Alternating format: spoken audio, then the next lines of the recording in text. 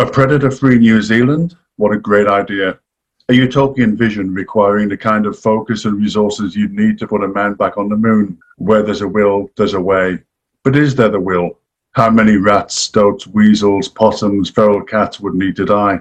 Still, all he can do is his bit here in this slice of Eden, once a week, regular as clockwork, tramping deep into the native bush around Dolores Bridge to check and reset the traps, do a body count, and try against the odds to save a tiny native long-tailed bat from extinction, even if it is the ugliest little bastard you ever saw. Plus it gets him out of the house, breathing fresh air, staving off his dotage and the old worries that sometimes slink in, except the air isn't so fresh. Something stinks today for sure, ripe as. He can hear flies buzzing too. It must be a relatively fresh feast. He realizes he's been holding his breath. Not from the smell, but from something more primal. Fear has crept under the skin and taken hold, like the delicate fungi on a dead bark. Bob reaches the clearing, moss sponging and twigs cracking under his hiking boots. He edges around the tundra to get a better look. The body is sitting propped against the tree as if just taking a rest, held in place by a rope around the neck and around the tree trunk. A deer, female is guessing, blanketed by flies and maggots. Liquids, dark and viscous, have seeped out. The face and front are open to the world. Bob fights the urge to spew, but it's not like he hasn't come across such a scene before. A rustle and crunch behind him. Ferns lift and a figure steps through in backwoods gear. You. Where there's a will, there really is a way. Of course there is. There always was and would be. Bob waves his hand sadly at the deer corpse. Poor bugger's come a cropper. Shame, says the visitor, nodding. Count the seconds. A sob of anguish. Oh, God. Then a sound somewhere between a thump and a cough, barely enough to disturb the blowflies. Welcome to the Good Reading Magazine podcast. Good Reading is a monthly magazine dedicated to books and reading and aims to help readers discover their next favourite book. You can find out more about the books discussed on today's podcast at goodreadingmagazine.com.au.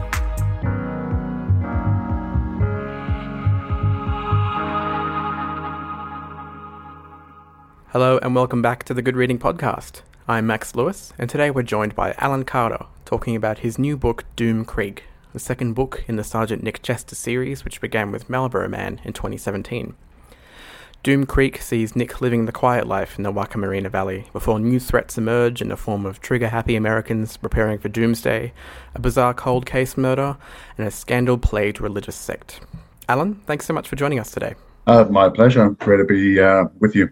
Doom Creek is your second novel following Sergeant Nick Chester. What made you want to return to his character and the criminal underbelly of the Marlborough Sounds in New Zealand? I think after Marlborough Man got such a positive reception, winning the Nio Marsh Award when it came out and getting lots of good reviews, plus being printed also in Germany, it seemed like the series had legs. I was enjoying the different style of writing from my other series, which is WA set. The Marlborough Man Nick Chester series is, obviously you've got a very different setting and different characters, but it's got a different energy, it seems also to me, with the first person present. It feels sometimes more immediate. Plus I had quite a few things to get off my chest as well, and this was a good vehicle for that.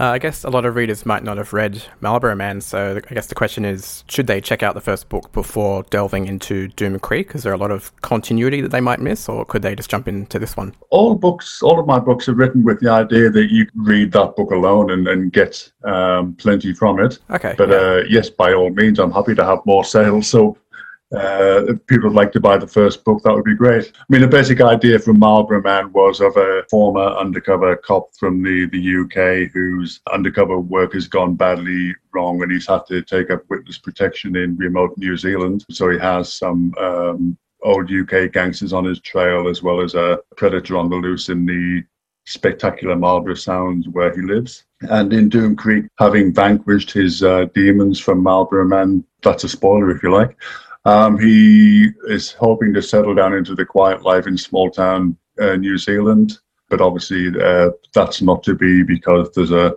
new gold rush on in his beloved Wakamarina Valley, and There's a bunch of American doomsday preppers have moved into the area to use it as a bolt hole from the mad times that we're all living in. What inspires you to look at, I guess, the intrusion of alt-right US politics into the kind of picturesque setting of New Zealand? It was a real thing. I was living in the Wakamarina Valley when Trump got into power in November 2016, and being 10 kilometers up a dead-end valley on the other side of the world felt like a really good place to be at that point. I'll bet, yeah. It still does, actually. Yeah. But it seemed that I wasn't the only person thinking that way. There were quite a few stories have emerged from then of particularly cashed up American, mainly billionaires, a few millionaires, buying up land in New Zealand and setting up doomsday bolt holes. A number of stories emerged of kind of panic rooms and private airstrips and big properties down towards Queenstown and elsewhere. So it was a thing, and I thought it would be useful to apply that to my beloved Wakamarina.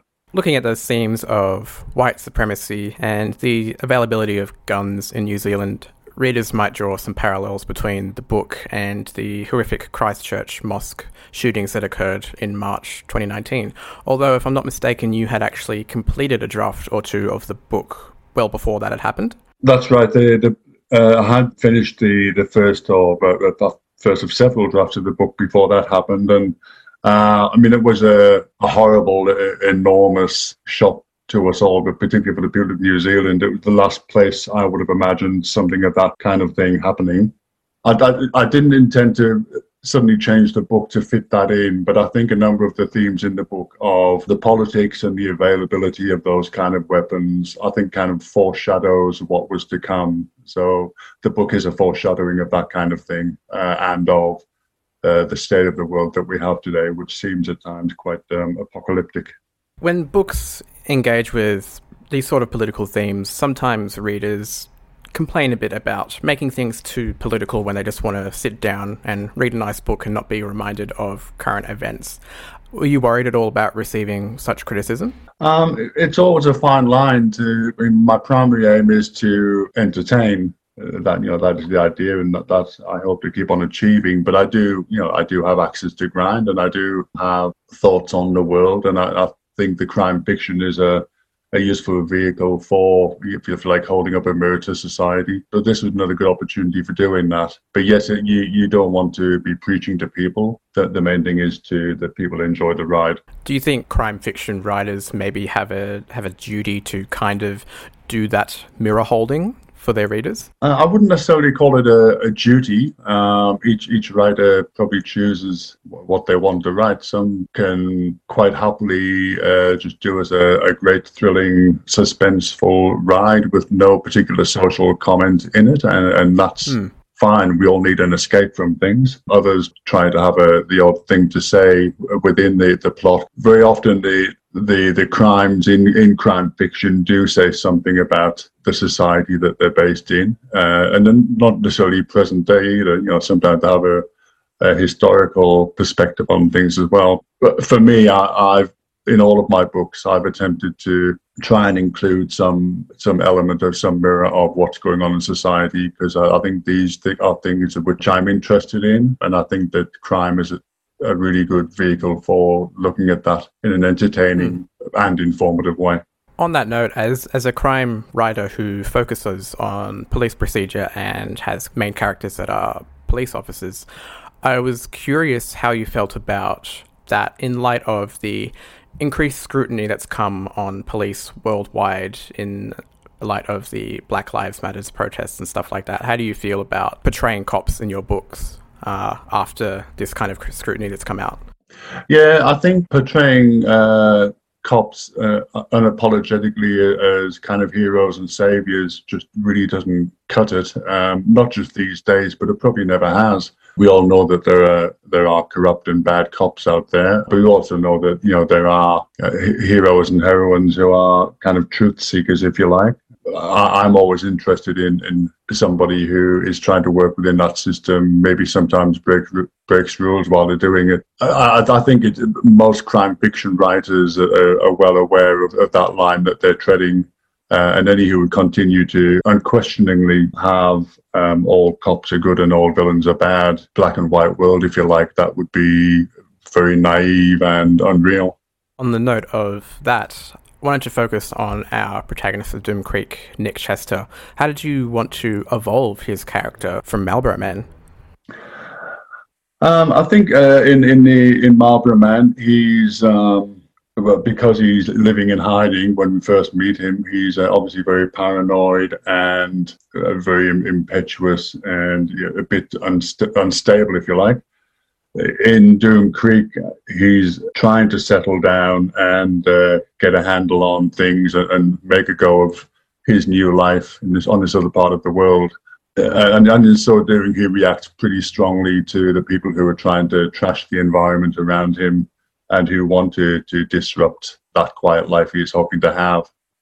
But I've made him less promiscuous in the second book, so he's better behaved.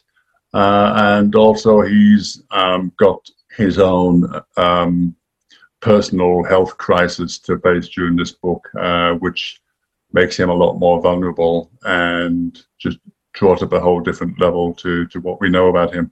I felt that the character of the Marlborough Sounds and Wakamarina Valley is as much of a character as Nick Chester in the book, and now with 2 books set in that setting. How does it compare to writing about Western Australia and Fremantle in your other series?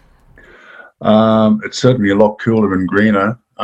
Yes, I mean, having lived in both places, both of them have very much their positives and their negatives. The water's really cold in New Zealand for swimming in, being an open water swimmer. So I really appreciate the water and the beaches in WA and then the brightness and everything.